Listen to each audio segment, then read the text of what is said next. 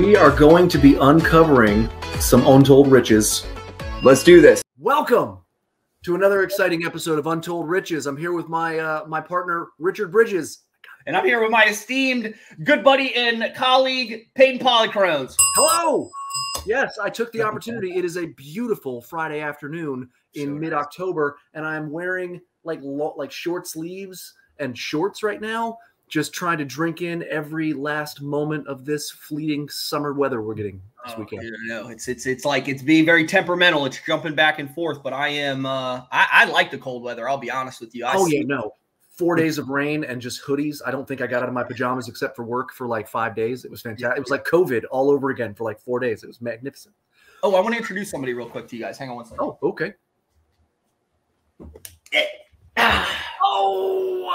It's Hobby. He's been hanging out in his cage a bunch, and so I've decided that he's going to hang out with me in my office while I'm doing work and stuff. So if you see him in the background, I just don't want him to be a huge distraction for you. He's super fat, but that's all of him, so you can see him. He's a little corgi. His name's Hobbs, but he wants to get back to his bum. So we're going to all right, get at it. All right. Sorry. Hobbs, like Hobbs and Shaw? Like Calvin and Hobbes, but yes. Oh, nice. Well, Hobbes, Calvin and Hobbes, because it has an E in it. Hobbs and Shaw doesn't have the E, so he spelled like, that is true. Like Calvin and Hobbes. It is worth noting that a cold has been flowing around my house for the last 7 days, and I am the last person to get the cold. Everyone else is on the upswing, and I am slowly, with every passing moment, slipping into misery. So I'm on Dayquil, which means my ADHD is going to be weird today. Hopefully it's going to be a fun podcast. We've got a great guest. Richard, go ahead and talk a little bit about George Light, our illustrious. George Light, I feel I don't want to come across as disingenuous because we've had so many great people on the podcast, and I do definitely love the folks that we've had come on. But George has like a very special place in my heart. There's something about it, like you don't meet a lot of people in these in your life where you kind of go into a room and you meet them, and so quickly you become endeared to them. And when you see them, like just by being around them, their presence, there's like this security about it. There's this comfort about it. There's this real raw where it's like so many personal interactions and social interactions are just manufactured and fake. And I've never had that feeling once with George. He is one of the most raw, real, caring. Like when they say somebody has their heart and you can like see it on their sleeve, you can actually see it like figuratively. It just everything that he does. I don't know. I admire him a ton, right? So there's so many things that I could say. There's so many different ways that I could go. Was so jazzed when you texted me. We're like, we're gonna have George on the pod. I was like, this is going to be awesome. I want to listen because the stories this man has to tell and share, it's just, you'll see. You guys will see it firsthand. So let's without further ado, let's bring in George Light, one of my favorite human beings. He's just outstanding. Love this guy. George, welcome. You guys are awesome. I thought my intro was when you held up your dog, you said out of the cage and fat.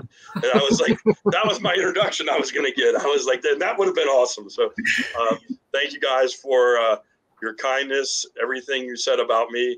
I'm going to reflect back to first God and my parents and my family and Coach Kitchen and Gary McInturf, who I'll all be talking about during our time together.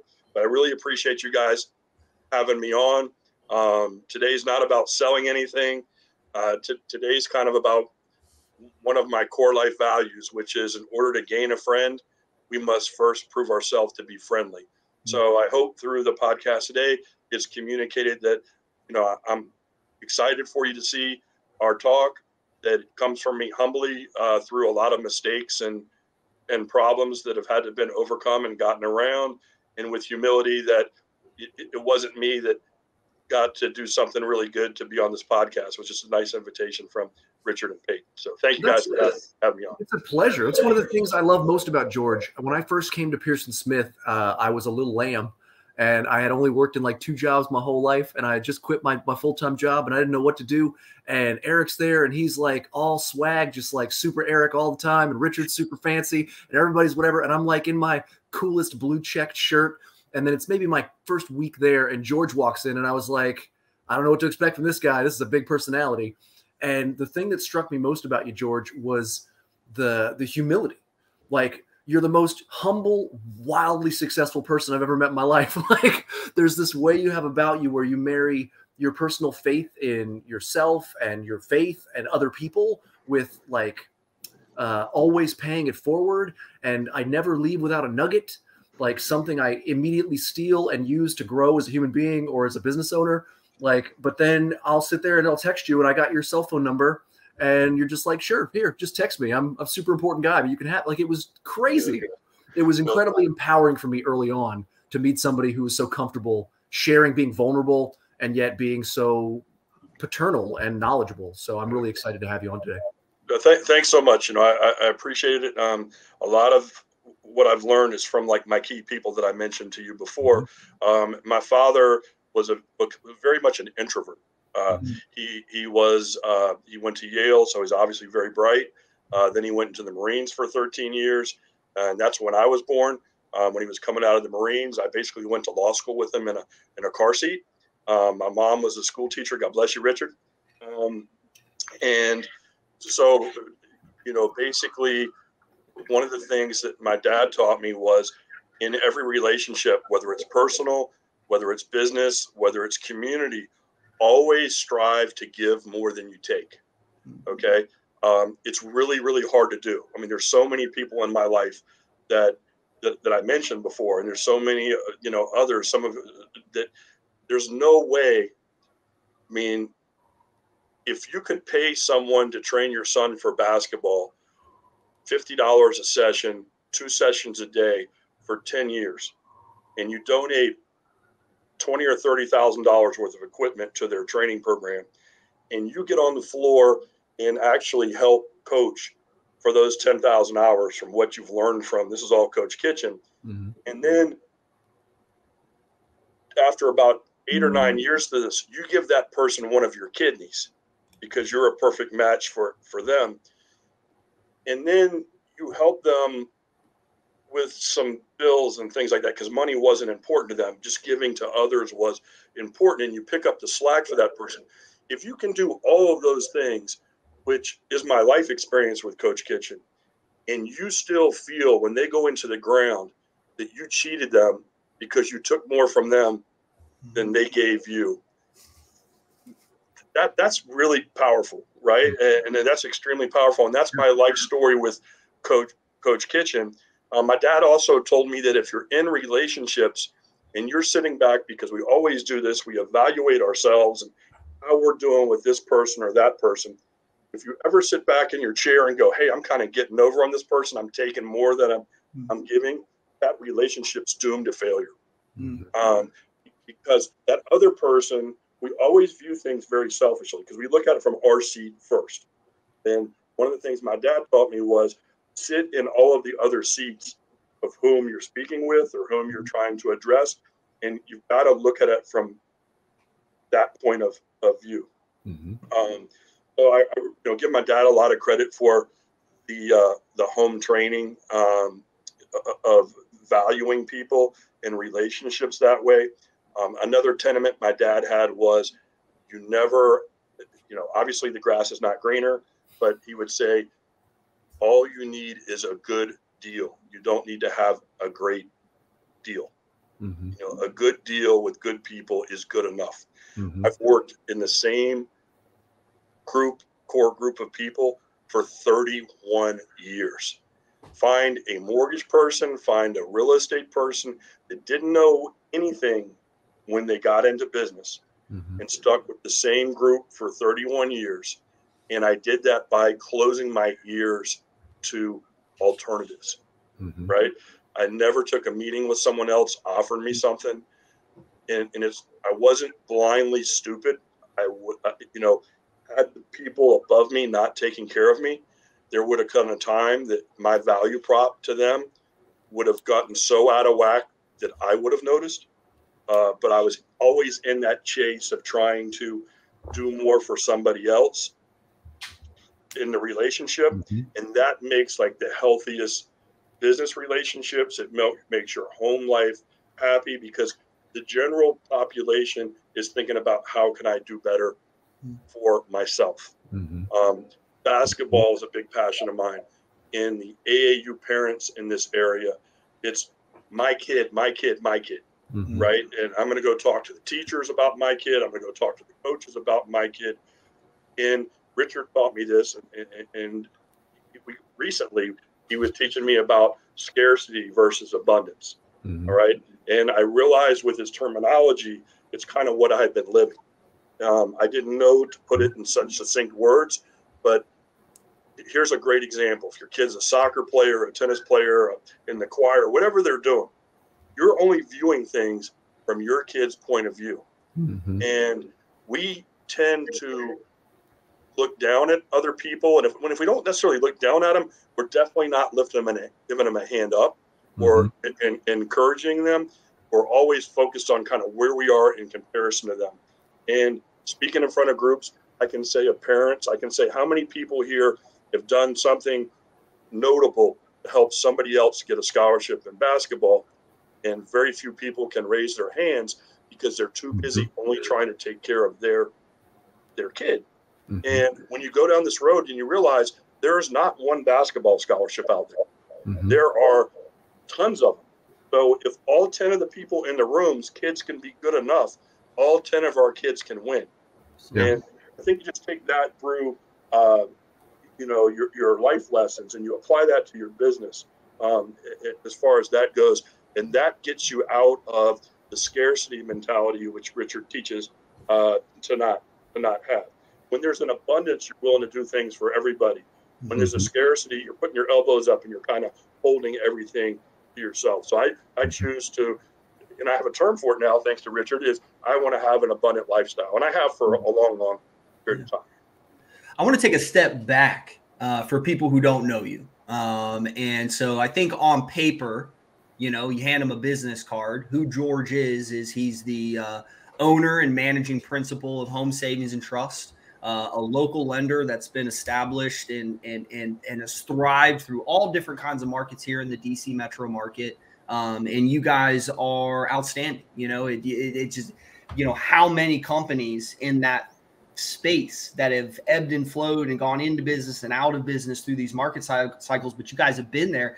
That's a testament to how you do business and how you do things. And you can see a lot about somebody personally and how they run their business professionally. And you mentioned you've been with the company a long time, and the people that work with you have been with the company a long time, and all that's super important. How did you get to be that type of person that's made that happen? So take us back to the beginning. Tell us about, you mentioned your dad went to Yale, but tell us about your upbringing, where you grew up, where you were born, your lessons learned along the way, any noteworthy anecdotes, and get us up to where you are today. And I'd like to examine that a bit further. Yeah, appreciate it. Thank you. So let's go back to my dad. Let me elaborate a little bit more on that. So when he left Virginia Beach in the military, we moved to Washington, D.C. area in probably 1974. We rented a townhouse in Hallcrest Heights, which is probably worth $800,000 now. We were probably renting it for $400 or $500 a month. My dad didn't want to buy it because he was on a hill and he thought the construction was kind of shoddy and it would just wash down the hill. So basically, to understand me is really to understand my father. So he comes up here and he works for a clerk as a judge clerk downtown. They don't pay any money. It's a low-level position, but you gain a lot of notoriety and experience from doing it. My mom continued to be a school teacher. And then from doing that for 2 or 3 years, he worked for a blind judge, a guy named Judge Simpson, who was blind and one of the most amazing people ever because he got around town. He was one of the highest respected tax judges in the country, and kept in touch with my dad until my dad passed away, and still until he passed away recently, and my mom passed away, he would still call and check on her on an annual basis. So from there, he went to work for a law firm called Hazel, Beckhorn, and Haynes. Till Hazel's developed everything in Northern Virginia, and his brother Bill. Till's late. He passed away last year, but he was the guy, Milt Peterson's partner in developing everything imaginable in this area, from my neighborhood that I grew up in to all the big projects were Hazel Peterson projects. My dad then became an associate. So when you're an associate lawyer, you put in 6 years or 7 years of 2,000 hours a month, billable hours. You don't make very much money. And in the 7th year, your prize is you become a partner. Mm-hmm. And then you start to make, regular money or for a lawyer and a bigger guy in the community. Well, they announced in September my dad would be a partner. As of January 1, on December 31st, they fired him after 7 years of putting in his 2,000 hours of work. So I would come home from school and let's go to Yale. Let's say he's 21, Marines, 13 years, he's 24, law school, 35, 36, judge, clerk, 3 years, 39, associate, 45 to 46 years old. And all of a sudden he doesn't have a job and he doesn't have a business. And I'm getting ready to 3 years away from going to college. My mom and dad both are sitting on the bed crying, trying to figure out what do we do now to get these boys fed at night, to get them through college. And, so we'll get to that story in just a second. And then I want to jump back to, because of our situation financially, probably 14, 13 years old. And I asked my dad for a red Schwinn bike. It has the handlebars up here. It's called the Stingray. It had the 5-speed shift in the middle. And we walk into the bike store, and it probably was like $130 back then, which is like $1 million right now. And he put his arm around me and he said, "Son, we can't afford this bike." And he took me into the Lawn Boy lawnmower store next door. Mm-hmm. And I think he paid $180. I didn't know this at the time, but I found it out later, for a Lawn Boy lawnmower that had a handle that you could press forward and you could just walk behind the lawnmower. I probably wasn't strong enough to, hack this lawnmower around. And he told me I could go knock on neighbors' doors in Fox Mill Estates and Herndon, huge neighborhood. We had a whole bus fill up our one street of kids, and you can charge $5 a yard, and you put the grass in a bag and you tie the bag up and you leave it clean and you knock on doors. You make sure people are happy with how you did at the end of the time. You collect your money, and then when you save up enough for the bike, you go get your bike. Mm-hmm. And that's the thing he ever did for me, because I saved up enough money to get the bike, and I went, oh heck no, I killed myself to make that money. I don't want that, that bike. You realize what a bike actually is, right? Right. Yeah. And so I learned from hard work. My mom took me to my first ACC basketball tournament. Huge basketball fan. And again, we don't have any money, any real money. If somebody gave us the tickets, she dresses me up in a blue blazer because that's the way she wants me to represent her. She went to the University of North Carolina, khaki pants, and has $40 on her. And all these people used to walk around at ball games and they'd hold 2 fingers up if they needed 2 tickets. So now this is in the late 70s, okay? And the ACC tournament's at the Capitol Center. And I go and start being George. I start holding up my fingers, and I learned to go stand in the losing team section, because the ACC tournament is the first team that's out goes home.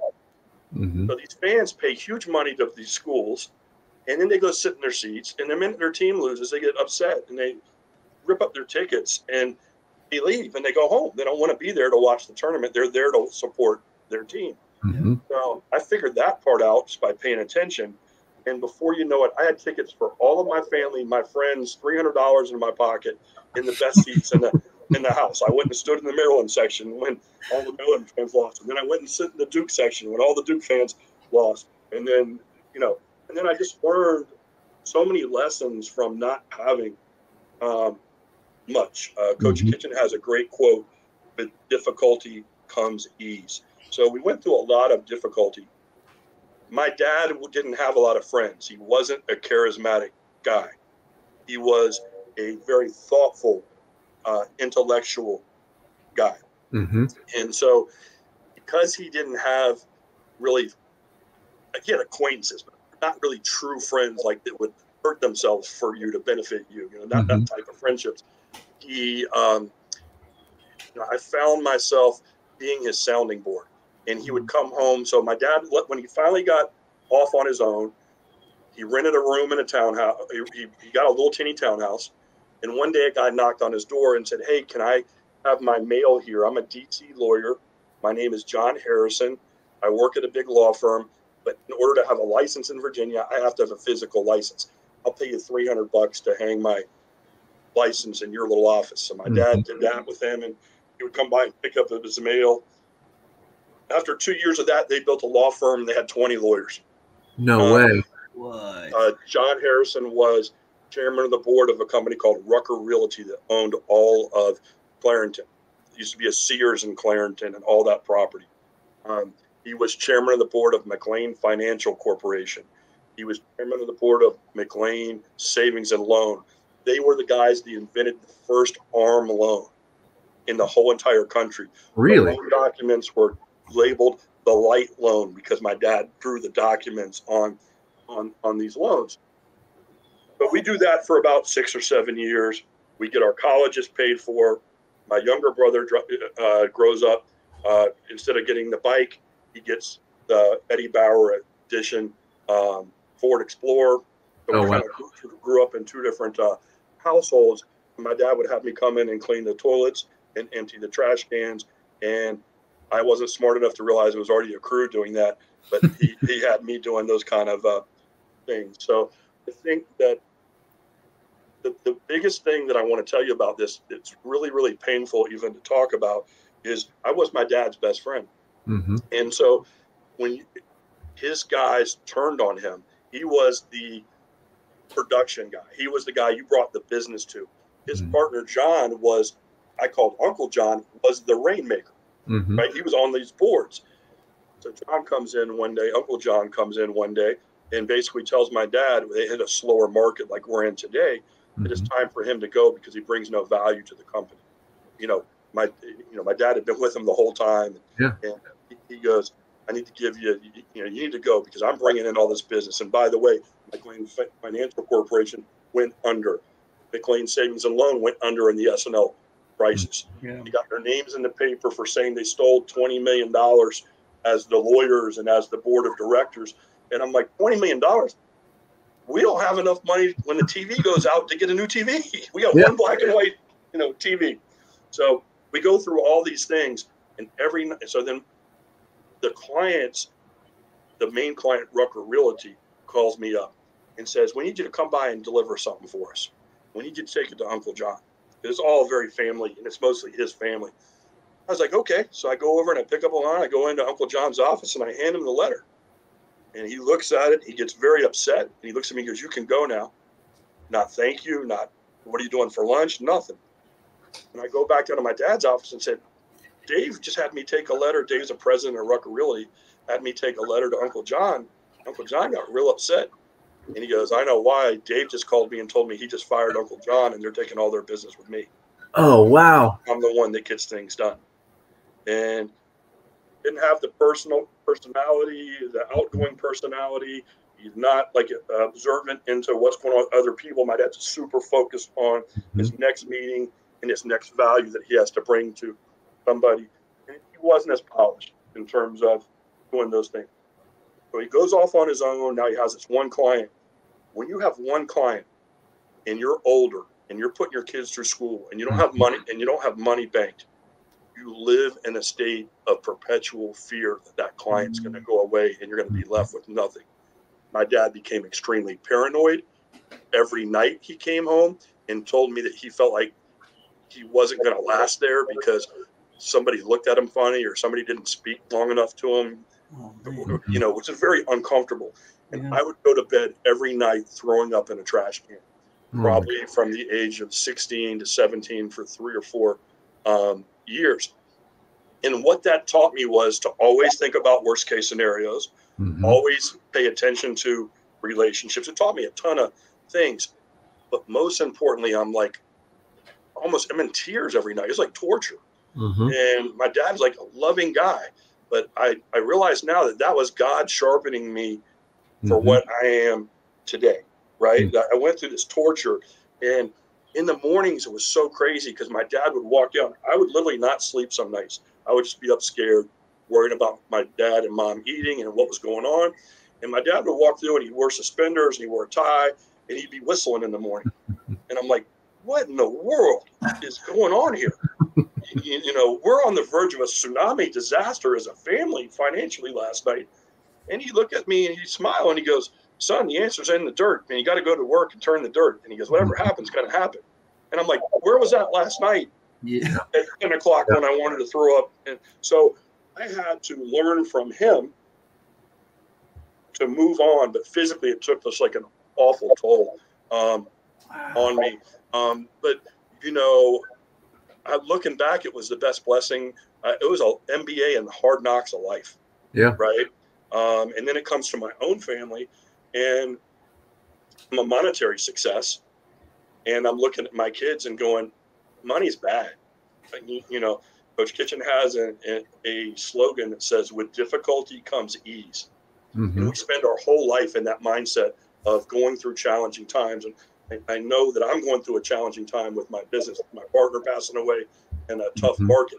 You know, you guys are going through a tough time because in coaching, you know, I view coaching as a 100% necessity. I'm going to do that before I eat. I'm going to learn because that's how I'm going to kill fish and live. But a lot of people look at it like it's a luxury.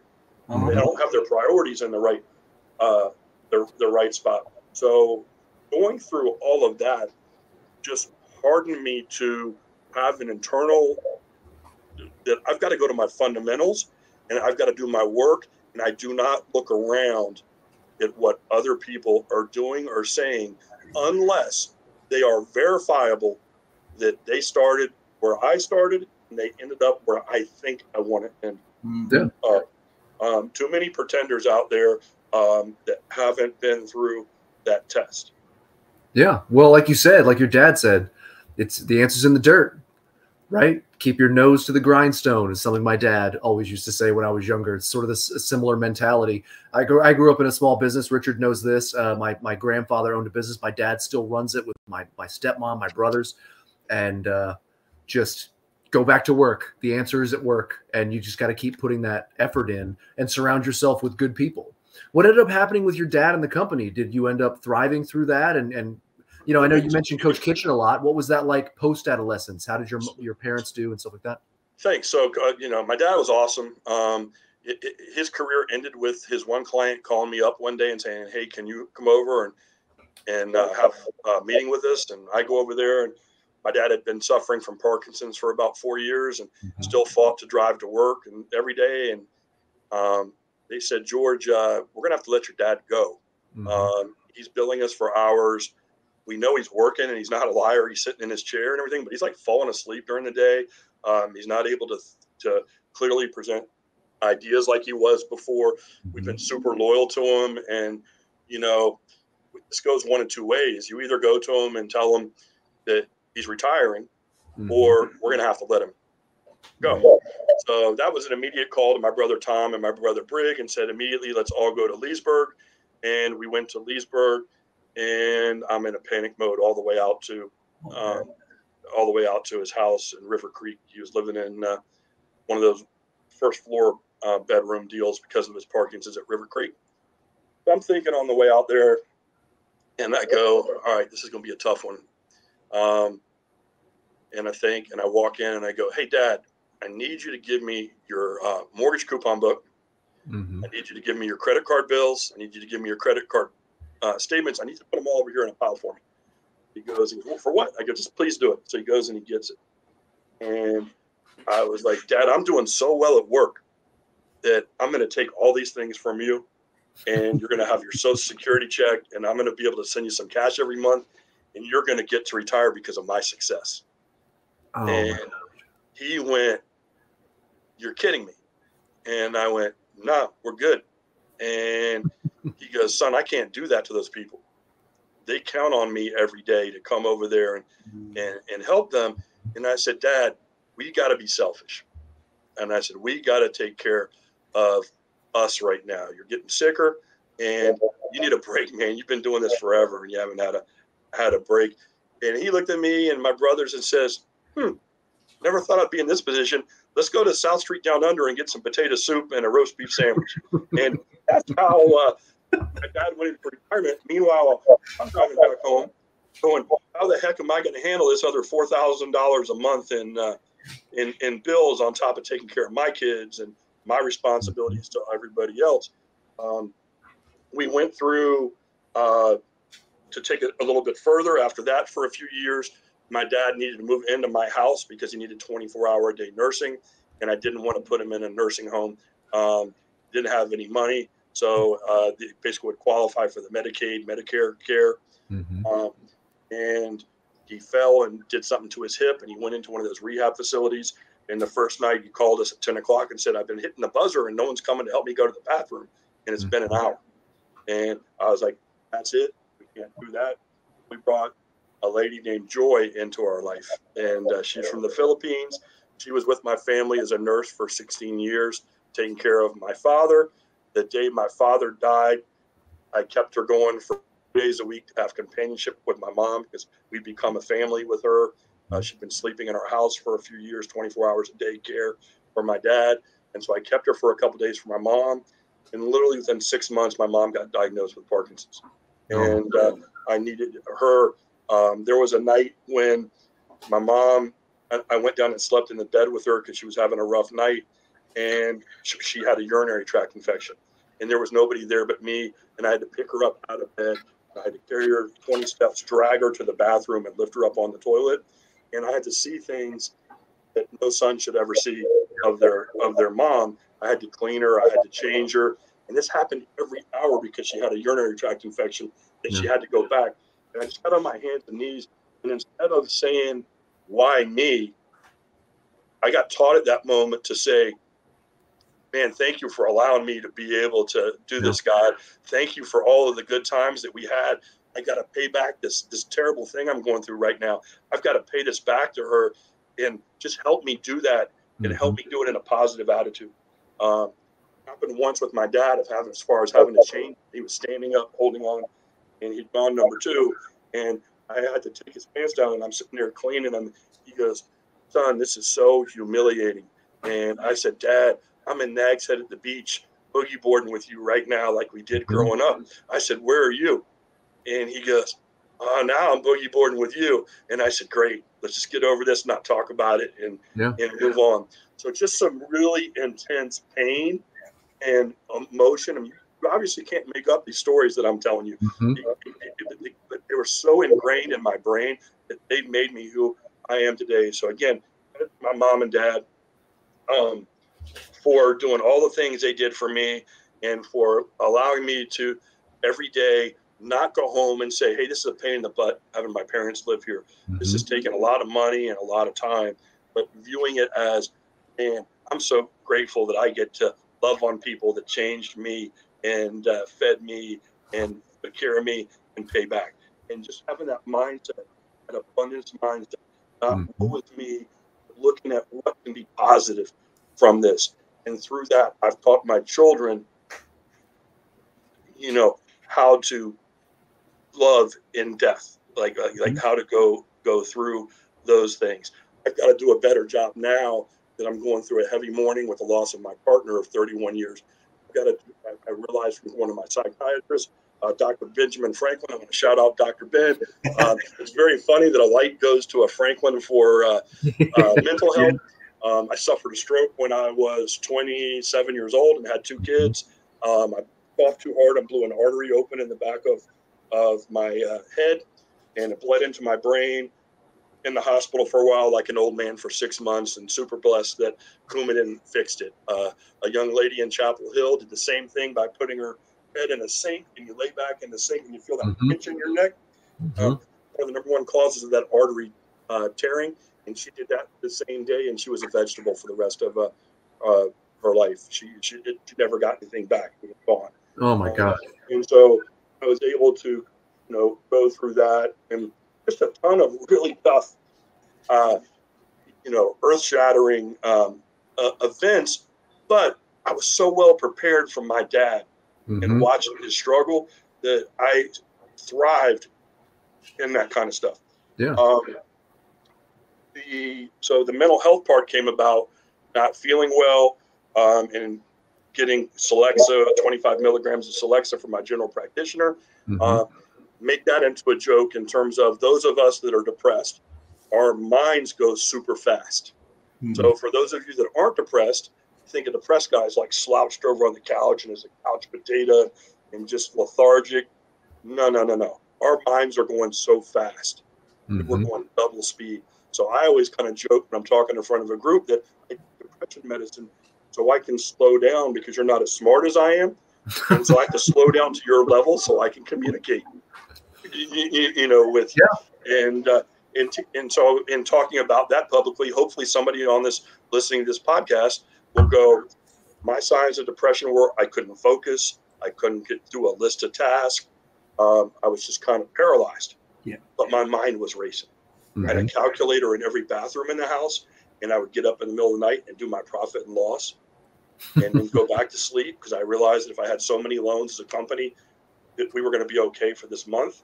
And then I'd wake up an hour later and go, that calculator was probably broken. I'm going to go use the one I put in the guest bathroom and do that one again, get to the same point and just kind of repeat. And I was like, I need some help.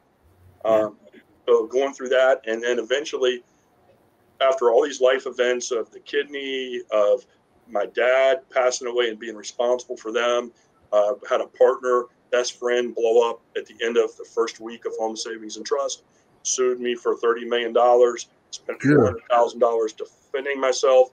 He won $12,000 out of the lawsuit because I couldn't find some receipts in the judgment room at the time, but I lost my friend. Yeah. Right. And so these are like dramatic things and things that made me cry, but there's things that I never grieved. So in going to therapy and sharing all these stories over 6 months, the therapist said, hey, when did you ever have to take time to grieve one of those events? Yeah. And the answer was 0. So I took 4 months off from work and I called my partner up and he goes, this is awesome. And I go, why?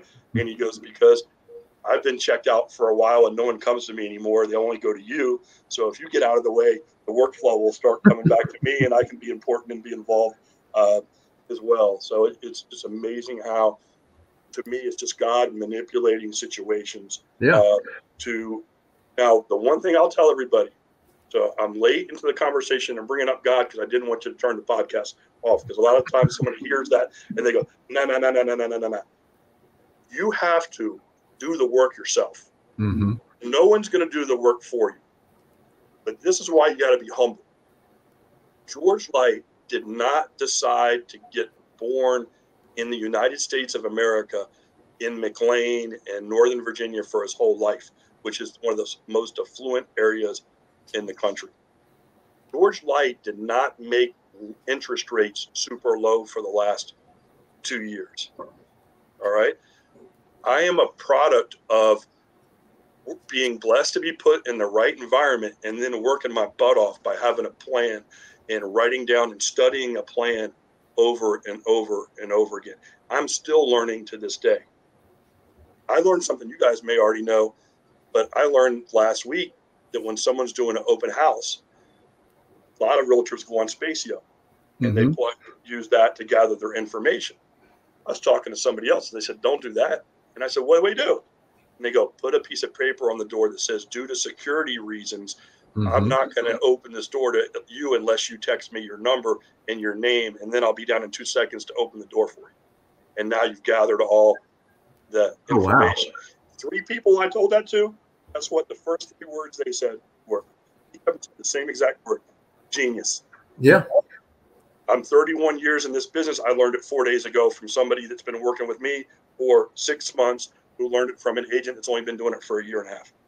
Well, that's the thing that strikes me about so much of the story you've told so far is it's cyclical. Well, first of all, there's no wonder your last name's Light because, again, repeatedly throughout your life, whether it's through your youth, your adolescence, your college, your adulthood, the way you handled your father's retirement, like you mentioned early on, your goal being to bring more to your relationships than you could possibly take.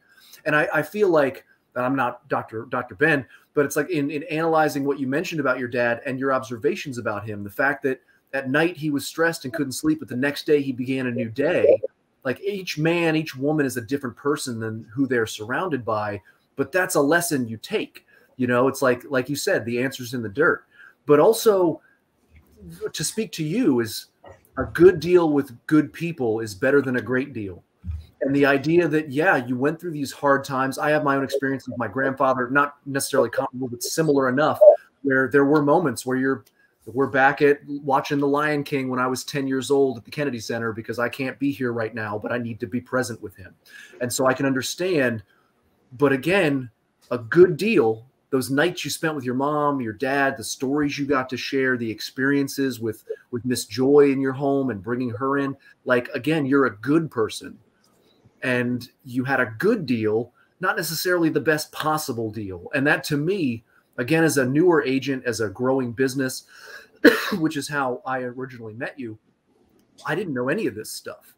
But it did put you in a position where you can be very aware of your gifts, the fact that you earn the right to capitalize on those. But to speak to your faith, it's like, ask and ye shall receive, knock and doors shall be opened unto you. But you have to knock. You have to ask. It's not always going to just happen, no matter what door or window is in front. And I think that's really inspirational to me.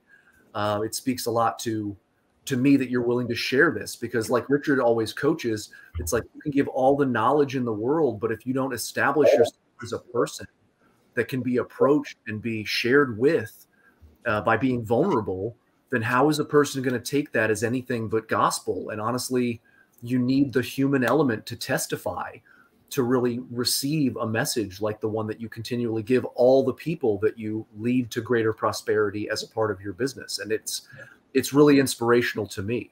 You know, it doesn't surprise me you're a man of faith, because I could see you at a pulpit, or I could see you on a basketball court coaching. Either way, you have that very magnanimous, magnetic personality that you kind of give away to people.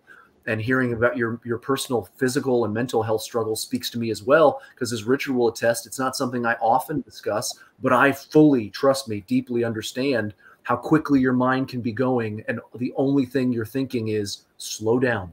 No one else knows what's going on with you right now. You need to slow down and share one thought at a time and create more of a dynamic. And you're a master at that. So yet another inspiration to me as like, well, it can be done. You can grow into a kindly man, paternal man who can share his thoughts and feelings with people in a cogent way that really can inspire them. So thank you for that. Yeah. I two of the things that you really touched on that really stood out to me, and things that I really try to keep in focus and remember. You know, you said a good deal, you know, it can beat a great deal, because when is enough enough? Right. I had, like, somebody challenged me that thinking is we live in this society where it's just, we're continuing to chase the next thing, the next thing, the next thing. And before long, you look back on your life and you never had any time to enjoy what you had in that moment, you know? And so, to hear you say, like, if you can't be satisfied with what you have right now in this moment, you'll never be satisfied with the next thing either. Right. Can you find joy in your circumstances in that moment is such a powerful thing, and something that I sometimes lose sight of. And that's so powerful, George. I'm really glad that you said that, because that really resonated with me a bunch. And so before we come back to you, because I got a couple more questions, let's take a quick ad break if we can. We're doing this a little bit different, but we want to throw in an ad. Promise it'll be short. But guys, coming up for Bridges Business Solutions, we're having 2 big events that I really want our listeners to know about. If you happen to be in the real estate space, if you're interested in, maybe you have you're trying to grow your business or get to the next level, we got 2 big events coming up. The first is on November 15th at the Chantilly National Golf and Country Club. We'll put details with this podcast, Spotify, YouTube, all the different places that we post this, and you'll be able to access the registration. The first event on the 15th, we're calling it the Team Talk Workshop. If you are thinking about starting a real estate team, if you have a real estate team that you're looking to grow and scale, or if you are an established team looking to be better and more efficient in the way that you run your operations and taking advantage of the support and the staff that you have on your team, you're not going to want to miss this event. Melissa Oliver, she's going to be joining us. She's going to be facilitating the event. And to give you an idea, she has helped run multiple $200 to $300 million a year teams. And she was the director of operations for those teams. So she has a very, very in-depth understanding of what it takes to run the day-to-day operations of an organization like that. And she's going to come and reveal those tips and tricks to you guys. You won't want to miss it. So that'll be the first one. And then the second one, December 9th and 10th, at the Trajectory Event Center in Herndon, Virginia. We're going to be having our planning day, and this is going to be a huge event. It's always our biggest event of the year, and I'm super excited because we have a rock star lineup of presenters that are going to be presenting for those 2 days. We have tons of stuff that we're going to be going over, and we have a new proprietary exclusive system that we're going to be announcing and giving to the people who participated in that event that day. Again, Friday, December 9th, Saturday, December 10th. It's a 2-day retreat. We're super excited, and we hope that you guys can join us for either or both of those events. That's all I've got for you. That's our ad. Back to the pod. I actually also have a shameless plug for Milestone Virtual Services. Milestone Virtual Services is a VA company that uses decentralized VA services or helps you onboard personal executive assistants to support your business, whether it's real estate, lending, or any entrepreneurial pursuit. We have administrators who are capable of managing marketing and social media, client lists, and SOI or sphere of influence touches, as well as setting calendar reminders and clearing inboxes. So if you're all ever interested in discussing how a virtual assistant for as little as $4 to $5 an hour, often college educated and highly motivated, can help to grow your business, reach out sometime soon and we'll talk. Thanks a lot. Right. Now back to what you guys are here for. So where I'd like to go, unless you have a point, I'll let you jump in. But where I'd like to go next is I want to learn more about Coach Kitchen, as I have heard so many quotes and anecdotes and different things, but I don't really know about him. Right? I know this. He's like larger than life. He exists. He's this entity that has influenced you and your family and the people that you love so much. And I've never even met him, right? And I know he's passed, but tell us about him and all that. That's where I'd really love to hear more about. No problem. So I'm actually having dinner with Mrs. Kitchen and his daughter Patricia for Mrs. Kitchen's birthday tonight. We'll be over at Eddie Merlot's. If anybody wants to stop by, I'll buy him a drink. But we're celebrating Mrs. Kitchen tonight. So Coach Kitchen cut me from a basketball team in 1981. He told me I was not good enough and I need to go have some kids and come back.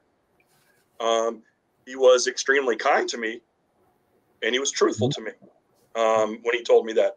His 2 point guards that played my position, one was a guy named Mike Jackson that started at Georgetown as a freshman with Patrick Ewing and won a national championship. Other guy that was in my position is a guy named Tommy Amaker, who's the head coach at Harvard and started at Duke for all 4 years and was Defensive Player of the Year. And guess what? Coach told me the truth. I wasn't good enough. He said, go have some kids and come back. So the thing about me is I'm a pretty quick study. So when my son was born, Travis, being somewhat of a, growing up in an era where you just think of your sons playing sports and we didn't think about our daughter so much, that we've learned to do a lot better, now. I had written brainwashed Travis to say he was going to go play basketball at the University of North Carolina. And he wrote a little paper in 2nd grade and it said, my name is Travis Light.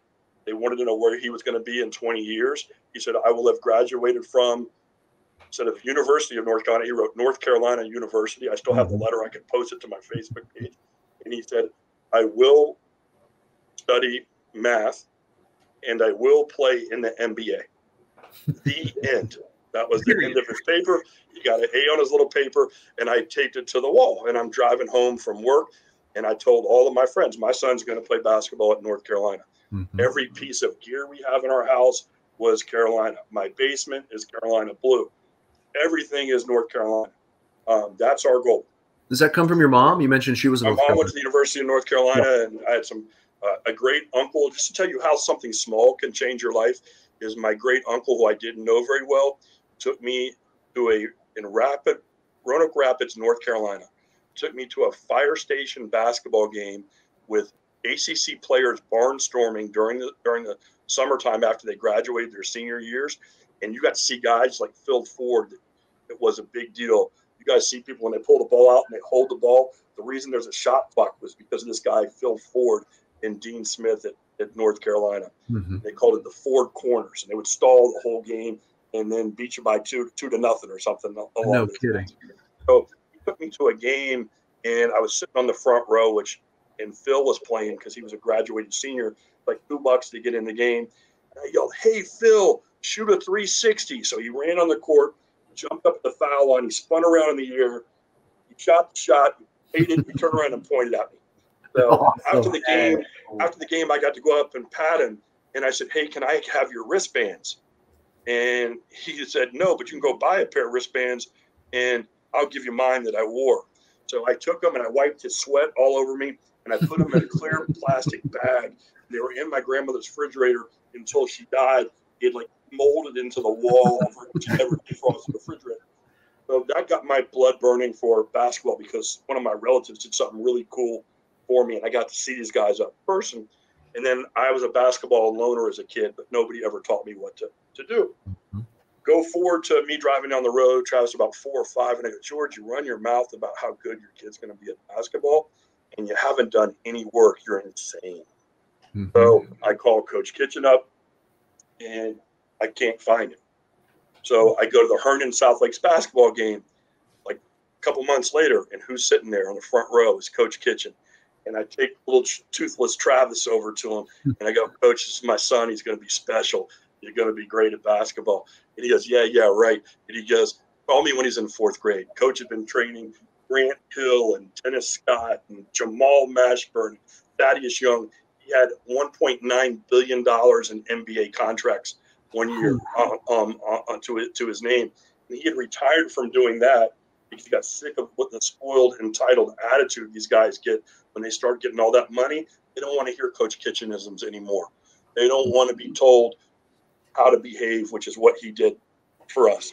So anyhow, I know we're limited on time, and I apologize. I just have so much and stuff I want to get out.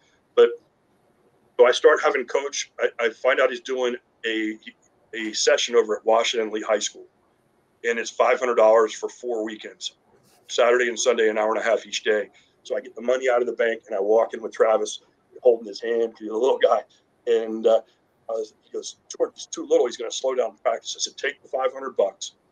He doesn't do what you say he's going to do. If he slows you down, we're out, and you keep the money."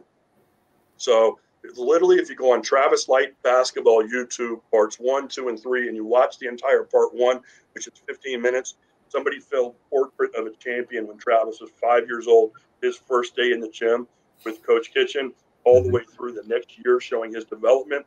It's amazing, okay, of what he and Coach did together. But Travis just was enamored by this charismatic figure. He carried such a big personality that the first time he came to my house to train Travis, Jordan runs in and goes, Daddy, Shaquille O'Neal's here." It's the house. We joke about that Coach and I joke about that all the time. That's hilarious. Coach brings me, he does this session, and the next day he comes over to the house. He knows now that I'm a huge Carolina fan. He knows that I named my daughter Jordan after Michael Jordan.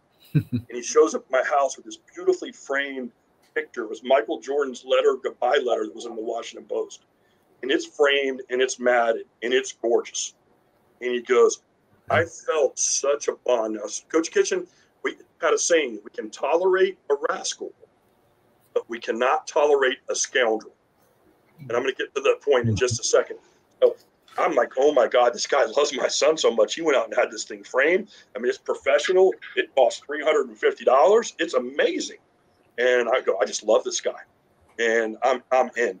And so we start doing these trainings, and then we took it to the Xerox training facility because I was like, Coach, a lot of people can use this help. You can do a business doing this. We found a space. I'll help you with the younger kids because I'm learning while Travis is learning. You'll coach Travis and everybody else. Before you know it, we have 200 kids a month coming through our training sessions, literally within 6 to 8 months. I call it Coach Kitchen crack because when I start dropping this stuff on you, you can't stop listening to Coach Kitchen crack. It's like addictive. I'm going to skip ahead to a point. The most important story between me and Coach Kitchen is I dropped Travis off the first 3 days at the Xerox training facility. I leave my $100 check on the table 3 days in a row. And the 4th day, he goes, "Excuse me, where are you going?" And I said, "Well, I'm going down to Bennigan's to have some drinks with my boys. I left you your check. I'll be back for the last 15 minutes to make sure I'm on time so you're not waiting for me to pick them up." He said, "George, my man, you need to sit down. These are your children. Don't you ever leave this seat again. At that point, I never left that seat again. I was extremely popular. My phone rang all the time. Let's go out for drinks. Let's go golfing. Let's go to dinner. Let's go to Atlantic City. And after 3 months of doing this, sitting there every day, I go to Coach Kitchen and I said, Coach, I got a problem. He goes, what? And I said, I have no friends. No one calls me anymore. And he goes, you never did have any friends. He goes, you had acquaintances. You were working on what they wanted to do. Everybody was all in. When you started putting your love and your focus 100% on your children, nobody has an interest in doing that but you. And I then taught my kids at that age, you don't have any friends. We have them draw a circle of life. Coach Kitchen had Travis draw a circle of life. But who's in your inner circle? It was George, me, Coach Kitchen, Mom, my friend Christian, and Mr. Troy, who was Troy Vincent from the NFL, who was Travis's speed and agility coach at that time. And Coach Kitchen looked at that and said, Travis, if your parents die tomorrow in a car accident, what's the first thing you do? He's 6 years old. He goes, I don't know. He goes, you run and you find your sister Jordan and you go back to back. And then you figure out life from there because you're the only two that you have together in this world that are going to take care of each other. That was such a powerful lesson. And then he goes, this guy, Christian, we're going to draw a line outside the circle and we're going to call him an acquaintance because 10, 15 years from now, you're probably not even going to know where that guy is. Christian Cameron's a really sweet kid, got a great family. He went to the Bahamas with us as a family. We kept in touch through 7th and 8th grade. Haven't seen him since. So, you know, it's just proven to be so, so true. So that's where the value of Coach Kitchen was getting me to stop and be a father to my kids and putting them before work. I still had my cell phone on, still got right back to people, but I left at 3:30 and I was with my kids till 9 o'clock every day, Saturdays and Sundays. And if you came to stay at my house, guess what? We didn't alter our schedule and say, okay, we're not working out because Johnny's sleeping over. Johnny got a paid for class at 5-on-5 basketball with Coach Kitchen, or Johnny got to sit in the chair, but we were taking care of what we were working on. And I learned all these things from Coach Kitchen. It's literally like I was getting a little emotional just listening to you talk about because I've got 4 kids and like there's definitely times when I stop and I think back decisions that I would have done differently. The fact that that man said to you, you're in that seat. And I don't like some people may know this, but maybe not a lot do. That didn't just stop when he was 6. He went to college. How many of his games did you go to? 164 out of 166 games when he was playing at Florida State in Tallahassee, Florida. So I would get to the airport at 4:15 in the morning and leave my house, get on a 5:15 boarding on Delta, fly to Atlanta, catch a 10 o'clock plane to Tallahassee, be there at 11:15, work on the phones, make sure everyone knew that I was on top of all my stuff, get to the gym at 6 o'clock. The reason you get to the gym at 6 o'clock is the doors don't open until 6:30. And I want to watch the whole experience. I want to watch the cheerleaders come in. I want to watch the families that pay money to go watch big time basketball. I want to soak in the environment.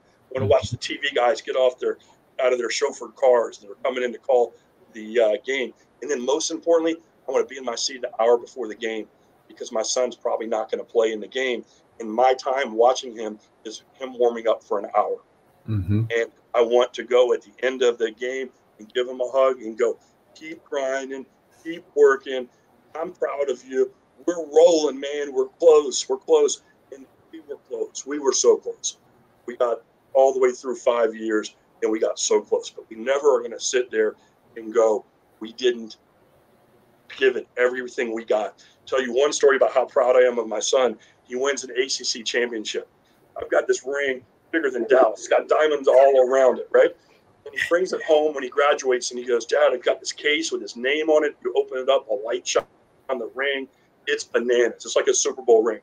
Right. And he flips it over to me and goes, what do you think? And I look at it. It's got his number on the side, got his name, got all this stuff on there. And he goes, try it on. And I try it on. And the ring, man, this thing fits perfect. And I flip it back to him and I said, thanks for letting me try that on. He goes, no, Dad, it doesn't fit me. I got it sized for you. Oh my gosh. Oh my gosh. For a young I got nothing, but Coach Kitchen did that for me. And the funny part of that story was I'm showing people and they go, man, that's amazing. And they tear up and they go, but he's going to get it back. And I go, what do you mean he's going to get it back? And I go, when you go before him. So anyhow, that moment, how do I pay Coach Kitchen back for raising a child? He raised me as a parent. He raised my child. He raised my daughter. Mm-hmm. Right. And then I'm going to one last thing. I'm 26, 27 years old. I'm in commercial real estate. I play video games all day and I play golf all day. And I'm dating this girl named Sandra Fleetwood who rented the basement of a townhouse. Sandra comes in and we start dating. She's 4.5 years older than I am. She comes in one day and she goes, honey, I want to tell you something. And she goes, it's going to sound bad, but it's true. I think you're going to be a loser because you don't have a role model. You're sitting on the couch playing video games. I'm working in the mortgage business as a loan processor. And I need you to do something about that because I don't have enough time at my age to start over again if I have to wait 3 years to see what you're going to be. Mm-hmm. And I'm like, wow. And I go, what do you want me to do? And she goes, I know a guy. I want you to learn to work like him. I want you to learn to be a friend like him. I want you to be an inspiring person like him. I want you to become financially successful like him. And I want you to model him. And I was like, oh, that sounds great. Who's that? And she flips me a card, and on the other name of the card says Gary McInturf. Mm-hmm. And Gary McInturf's my partner that just passed away September 1st. I was with him for 31 years. 7 years I worked for him. 24 years I was his partner. Gary taught me that the staff is here, the loan officers were here, and management's down here at the bottom. Mm-hmm. That's how I treat people. That's how I've been trained to treat people, thanks to Gary. Gary came into my office one day and said, hey, I'm going to have back surgery. I'm thinking about closing down the company, and I can't handle the stress, and I'll pick up this franchise when I get back. Mm-hmm. Unless you, George, who has 11 loan officers in front of him, would be willing to run things for me while I'm gone. I ran everything for him while he was gone. He was gone 4 months, came back and gave me an envelope, and I flipped the envelope back at him, and I said, we never discussed money. I'm your friend. I did my job. I got my loans. I took care of my family, and I took care of your stuff. I'm not taking your envelope. I said, I'm going to punch you in the face if you don't open up that envelope and take what's inside of it. It was $12,424. Mm-hmm. What a weird number. Yeah. And I went in and asked him, and I go, I can't take this. And he goes, yes, you can. I pulled a credit report on him, and it's the total of your credit card debt. Wow. 4 months later, he comes into the office and goes, man, it was such a good experience having you take care of that. And that really wasn't the amount of money that I should have paid you, but it's what I could afford at the time. How about we become partners? Wow. So I just hit all my nutshells. I've got about 56 more stories to tell you guys, but I'm just grateful that you let me share how many people, and it all goes back to Jesus putting those guys in my life. I do have one shameless plug. Can I do my plug real quick? Yeah, absolutely. I'm thinking we'll probably have a part 2 eventually. So it's not a period, it's a dot. So my shameless plug is Ryan Capel has a son born with half a heart. He has twins, Caleb and Jonah. And they're born down at National Hospital. And 5 minutes after the surgery, Ryan has to go next door with Caleb, because with Caleb's open heart, he's going to go through 6 months of crazy open heart surgeries and everything. And for some reason, Ryan puts me on one of the 4 important people that can come up to visit him. And I was able to learn, and Ryan shared with us, I came up with something great. I would send him a text and I would say, do you guys want P.F. Chang's, Maggiano's, or me to get out of your face today? What do you want? And he goes, getting that, said, oh, how can I help you? Great, because we could pick 1, 2, or 3, and you didn't mind whatever the answer was. But the first night I went up there, we go down to the cafeteria, and we're sitting there. I'm a crier, man. I cry at the drop of a hat. And Ryan's sitting there, and I'm a worrier. And Ryan's sitting there stone-faced, and I go, getting him a bagel. I said, just getting something to eat. I said, Ryan, what do? I don't even know what to say. said, there's three things, buddy. You can tell me you love me. You've done that.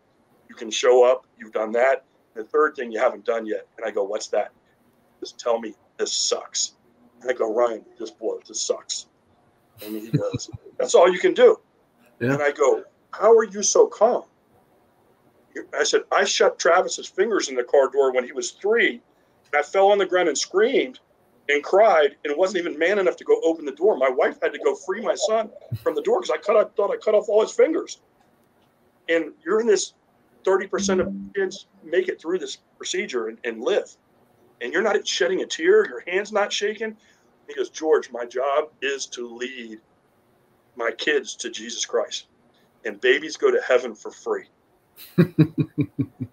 And so I went from a believer for all my life, but never a church guy, and I'm still not a church guy, to I want that power that you have to look death in the eye and laugh. Mm-hmm. And that's what Ryan gave to me. And there's a whole nother story as to how Ryan and Eric and I intertwined, and we'll do that for part 2. Yeah, no, way over.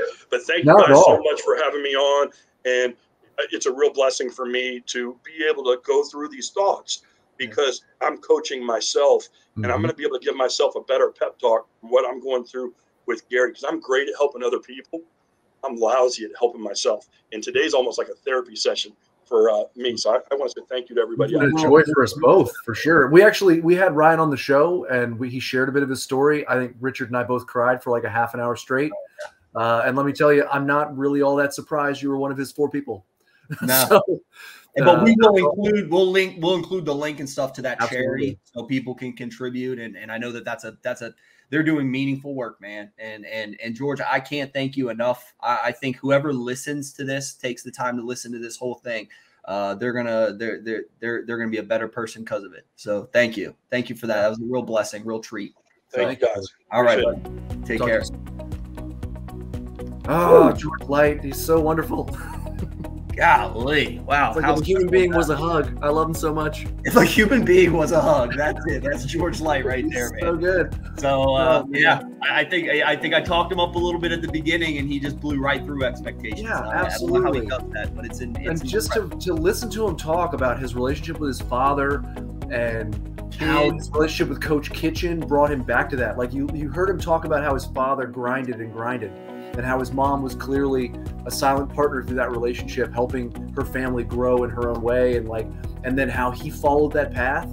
But then as his kids reached maturity emotionally, they were like 5, 6, 7 years old, and he was starting to follow that same path. Coach Kitchen checked him and got him fully. Oh my God, it was so good. And he ends up being his son's best friend, just like he said he was for his dad.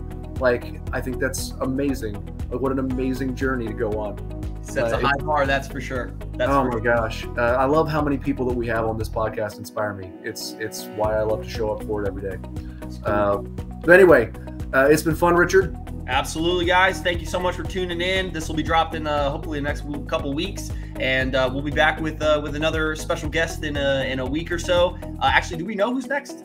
Yeah, I think Dan McNeil is going to be joining us next Friday. So we'll get him on here. I'm excited to hear from him too. I know he's in Greece, so I think he just got back. That'll be a fun story. But we'll be having a part 2 with George in the not so distant future. So guys, Thanks for tuning in. That's Untold Riches.